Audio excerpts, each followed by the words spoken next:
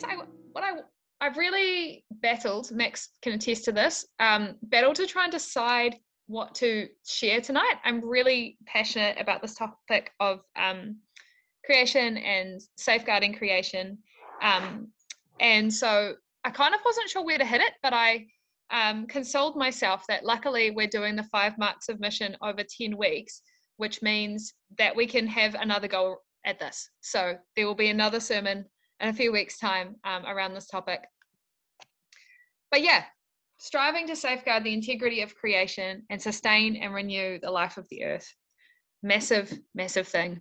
What I wanted to do to start off with, what I've decided, is that I think it's really important for us to locate how we approach this mark of mission within the bigger story that God is writing. And I think the reason that that's really important is because this space can quickly lead to us feeling overwhelmed or full of despair, or just a lot of big feelings can come with this space.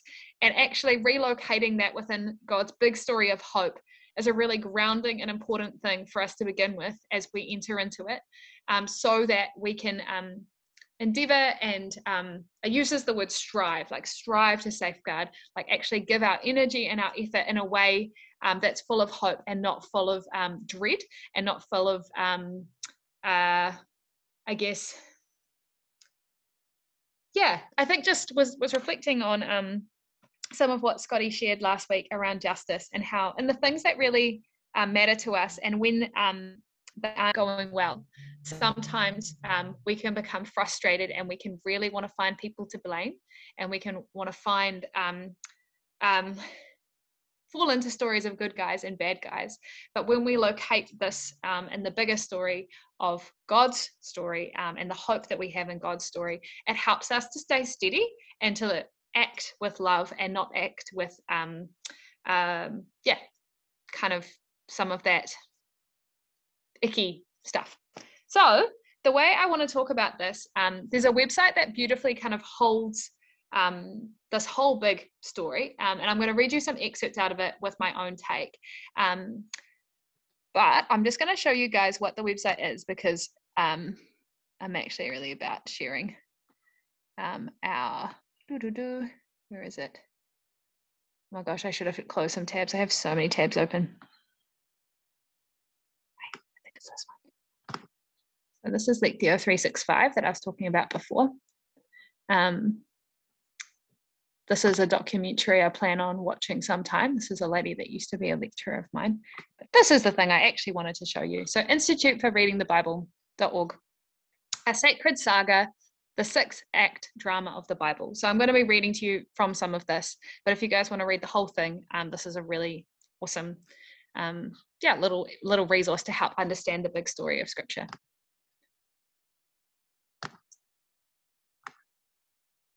Bring up my notes. Cool. So, Scripture. The goal of Bible reading isn't to find quotes on a particular one page and try and apply those to your life. But the bigger goal of Bible reading is to understand that these are a varied accumulation of texts, sacred texts that have been written throughout time. There's different kinds of literature that's in there, but that all of them are tied together in a big flow, in a big story, and that we can read and understand and internalize that story so that we can live out of that story as well. So the two big overarching goals of Scripture is to tell the story of God's plan for his world and then invite us into this. So the Bible is a saga, this long dramatic history of how God works with humanity to achieve the thriving life he's always wanted for all his creatures. And a big focus of reading the Scripture is reading how we fit into that story. So all the books of the Bible come together to narrate that story, past, present, and future. And they take us through these ups and downs and the movement of God's purposes. There's devastating setbacks and losses. There's beautiful moments of God's saving grace coming through. And the goal remains the same through it all. The redemption and the flourishing of God's entire creation is what he's longing for. And so reading the Bible requires us to kind of see how things are progressing and unfolding. And I think it's really helpful that they've summarized this through 6 different acts, like a play with different acts. And the first act is that of creation. God creates and it's good. The second act is human rebellion, which results in brokenness in relationships with God, with nature, with ourselves, and interpersonally. The third act is God choosing to work with a small group of people. First of all, Abraham, which then expands into the nation of Israel, picking this group and teaching them how to listen and to follow his instructions. The fourth act is the coming of the Messiah, is the coming of Jesus, God coming to meet us where we are, meeting us in our mess, to show the fullness of God's nature to us and to give us a new way to live into, and to expand the invitation from one that was just to a particular group of people to all people. God flings wide the doors and says, all are welcome, all are called, all are desired by me, all are beloved children of me. You are a family and I am your father. And then the fifth act is of this kind of revelation following Jesus of people trying to live out this being of the family of God together.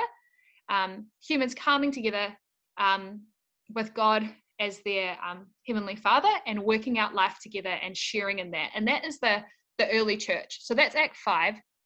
And what I think is helpful about this is we're still in this fifth act. We're in this fifth act where Jesus has come and shown us God's very nature. And then the sixth act, we kind of know what's going to happen with that because that has been foretold. And it's kind of happened, but it's also sort of yet to happen. So the sixth act is that of new creation, of when Jesus will return to join us once again, will appear as the world's righteous judge, as Scotty was saying last week, and will set all things right. At that point, evil will be destroyed for good and creation will be renewed. And so the world's bondage and the sorrow and the pain and the slavery and violence, the way that we encounter death and decay across creation, that'll be broken once and for all. So we're promised that, and we've seen the beginning of that now, and we're living into where that story is going. The glory of God will fill the entire cosmos as his temple. The victory of the God of life will be complete. God's people will be raised from the dead to fullness, and they will re-engage with their first calling to be spirit-filled, God-worshipping, culture-making citizens of God's new heaven and new earth. And people from every tribe and language and nation will walk with God in God's light. God's splendor and God's glory will be a light, and there'll be this kind of fullness of the society coming together. God will come down and make his home with us completely in the kind of reawakened creation. And so this is what we promised and foretold, and what has begun with Jesus' death and resurrection. So there's some of that that we experience now, and there's some of that we don't experience now. And so the way people talk about that is we live in the now but the not yet. We know we're like actors within a play. We're in the fifth act and we know how it ends, but we're getting to improvise and we're getting to journey towards that ending. And God gives us responsibility in being actors in this big story, in this play that we're a part of. And so I think that's really important to hold in mind as we think about this thing of striving to safeguard the integrity of creation, because without the hope of God's work and God's promise at the end of it, we can very quickly end up in futile thinking. And so it's important for us to hold on to that hope and hold on to that bigger story and bigger work that God's a part of. And I think I was reading a book this week, which I just wanted to read a couple of quotes from the kind of introduction of it. The book is like a little devotional of a guy called Jacques Ellul, who's a French kind of, what's he called, a French anarchist Christian, and he was a anthropologist, kind of sociologist, sort of Marxist Christian guy. And there's this other guy that's kind of done the intro and the frame up about a bunch of his writings. And I even found the introduction just like so awesome. And so I want to read a couple of quotes to you from that. He says, "Faith is not escapism, but a strident engagement. Hope is not a utopian dream, but prayer and work that God's kingdom will continue to break in. Christ has made the radical difference in our world, and God continues in history to engage with us his demands of discipleship and obedience. We resist the powers of this age because Christ has displayed their folly and invites us instead to live the lifestyle he advocated." And so I think that kind of helps show faith is not escapism, but strident engagement. There's a real impetus in this way of understanding our relationship with God, that we are active participants in God's story, that Christ has been the decisive kind of character in the story, but we get to participate. And what I want to turn to now as a way for us to think about this in a really practical way, bearing in mind this big story, is using the 5 R's, which I'm actually going to expand to the 6 R's, and which some of you might know as the 3 R's. So the classic 3 R's are reduce, recycle, reuse. But the 5 R's include some other things. Let me get the screen share going again. Here we go. Here it is. So you guys see that? So this is the 5 R's. There's actually kind of like a bunch of different ways the R's get articulated. I'm going to mostly do these R's. I'm going to do 6 R's, and I'm going to change some of them. And I'm going to talk about how we make them sort of Jesus-centric, how we be Jesus people around the R's. I just like this visual, to be honest. That's why I've got it, because most of them are like sort of similar. So some of you will have heard me have some of these rants before, because I really, really love it. But that quote that I just shared about Christ displaying the folly of the powers, this is what I think we need to take hold of around this first R of refuse. Because all of us are in the world, and in the world we have different patterns of consumption. God has made us with bodies that need to be nourished, and that is good, and that is lovely, and that is pleasing. But there are powers and principalities that are at work to use that for evil, and to use that for greed, and to use that to manipulate us, and all sorts of bad stuff. And so what I want to put out there is that advertisers don't have your best interests in mind, that there are a lot of people that are trying to make $1 off us, and are trying to get our attention, and are trying to invite us into patterns of consumption which aren't loving to the earth and aren't loving to other creatures. And all of us know this. I can think of many times where I've been having a shitty day, and I've had this urge to just go out and buy something, and that be a thing to kind of make me feel better. I don't know if other people can relate to this, but sometimes there's this way that consumerism has kind of, I'm conscious that it's kind of within me, or it's like preying upon me to invite me to do things that I know actually won't make me feel better, or won't be a source of actual life, but they kind of feel like it at the time. And so what I want to invite us to think about in this space is that there are powers and principalities at work in the world, and there are just ordinary human interests at work in the world that want to invite us into patterns of consumption which are not loving, which are based upon slavery and violence, which are based upon all sorts of evil, actually. And we know this as a community. This is stuff we know. But what I want to invite us to is thinking about this idea of refuse in this. And so my encouragement to you is some really practical ways to think about refusing is to limit your time on Instagram, because advertising will just try and find you and will try and sell you stuff you don't need. Will be, if you can walk not down Lambton Quay and instead walk down the waterfront.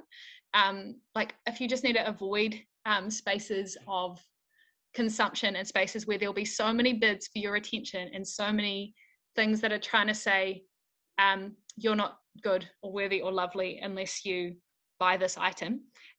If you need to just not walk past those spaces, just walk somewhere else, or just look up at the sky instead of at the advertisers' windows. And I would also say that, like, when those moments of kind of I don't know, just like insidious sneaky things come along, you can just say, like, get behind me, Satan, you know, just like refuse to buy in to those things. I reckon this will be a really cool one to talk about in your groups. What does it look like to refuse consumption that's unnecessary in your life? The next one I want to encourage us in is actually tied. I'm going to tie these two together: reduce and reuse.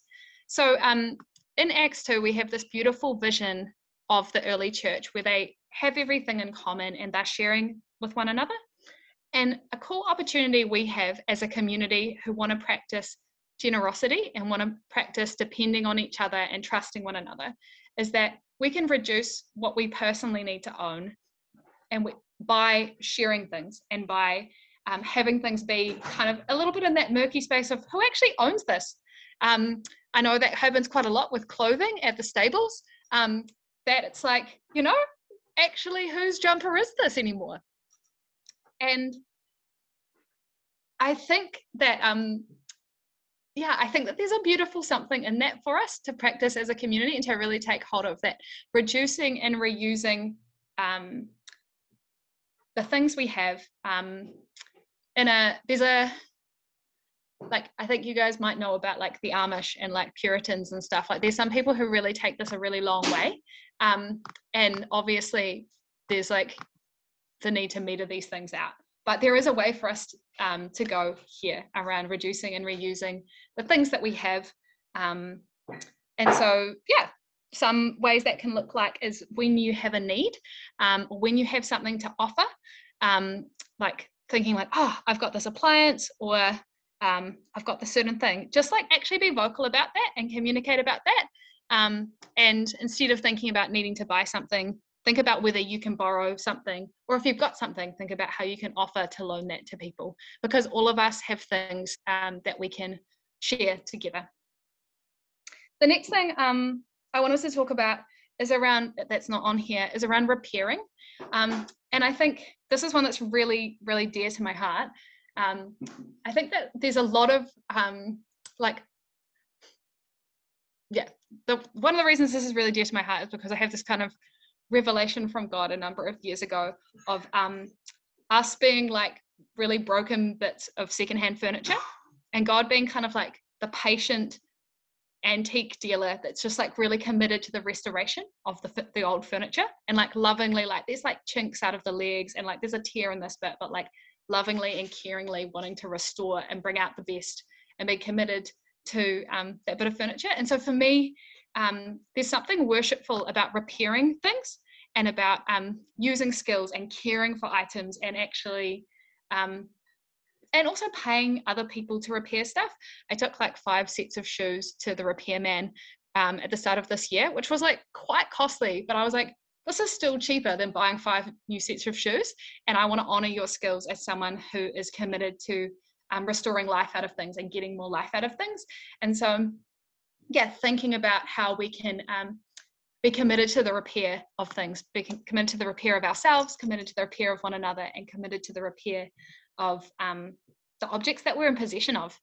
And I think going through that kind of thinking is also helpful for us when we buy something, being like, am I going to commit to you, object? Am I going to be committed to you to fix you when you're broken, just as you're going to be committed to me and keeping me warm on this southerly day in Wellington, or whatever it is. So we've had refuse, say no. We've had reduce and reuse, which is share and be generous. We've had repair, which is, be committed to what you take into your possession and care for those things. We then have recycle, which is pretty obvious, to be honest, and actually I can't really connect that to anything Jesus-centric, but I feel like the City Council is doing a good enough job of promoting that, so I'll just leave them to that. And then the last one that I want to bring, which is not on here, is rot. And this is a rot. Rob's like, what are you saying? Rot. So this is like food waste, get it composted. This is buying things that are biodegradable and thinking about the end of life of things right at the start when you get them. And something that I think is helpful for us to think about as a take home from this is in environmental care, in my mind, there's two things. There's minimizing harm, or like avoiding harm, and then there's creating good. And the thing about composting is it does both of those things, which is so exciting. So you have the minimizing the harm, that it's not going to the landfill and creating leachate in the landfill, and also creating methane, which is a greenhouse gas. And you have it proactively going back into the environment so that its nutrients can be used to like improve the soil and then create new life. So compost avoids harm and creates good, which is awesome and just so good.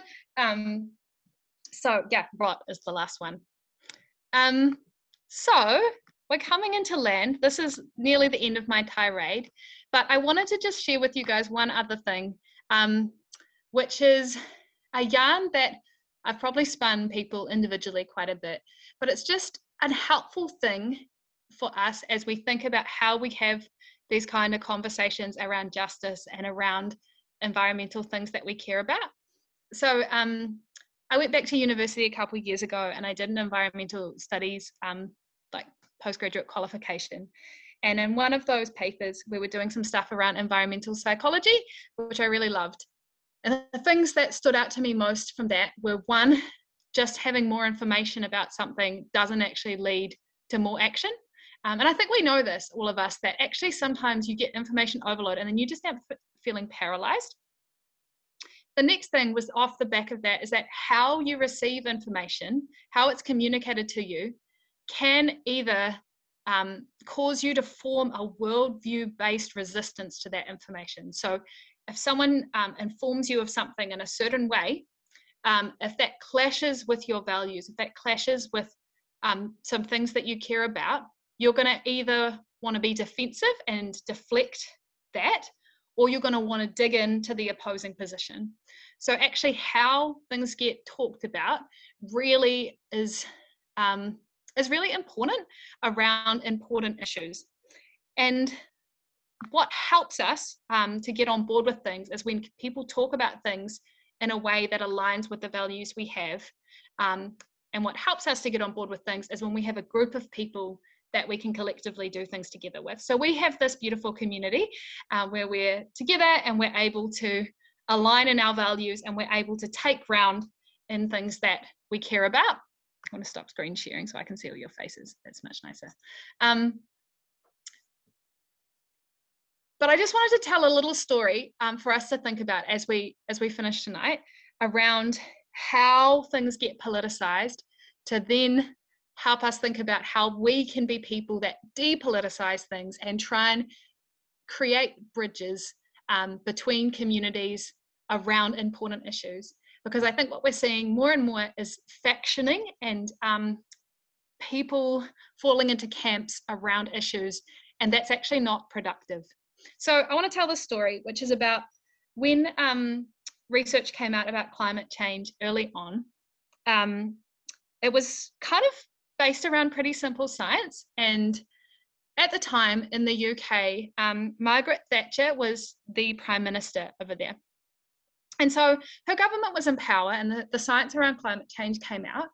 And Margaret Thatcher had a background in science stuff, in chemistry. And so she was like, oh, this is simple science. Obviously, this is like explaining some phenomenon that's going on in the world. And the way she communicated and her Conservative Party communicated the importance of responding to climate change at the time was around the Conservative Party not being afraid to work hard.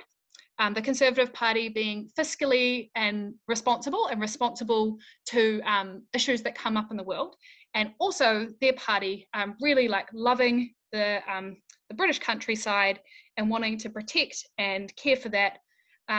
So they were going to be responsive to climate change.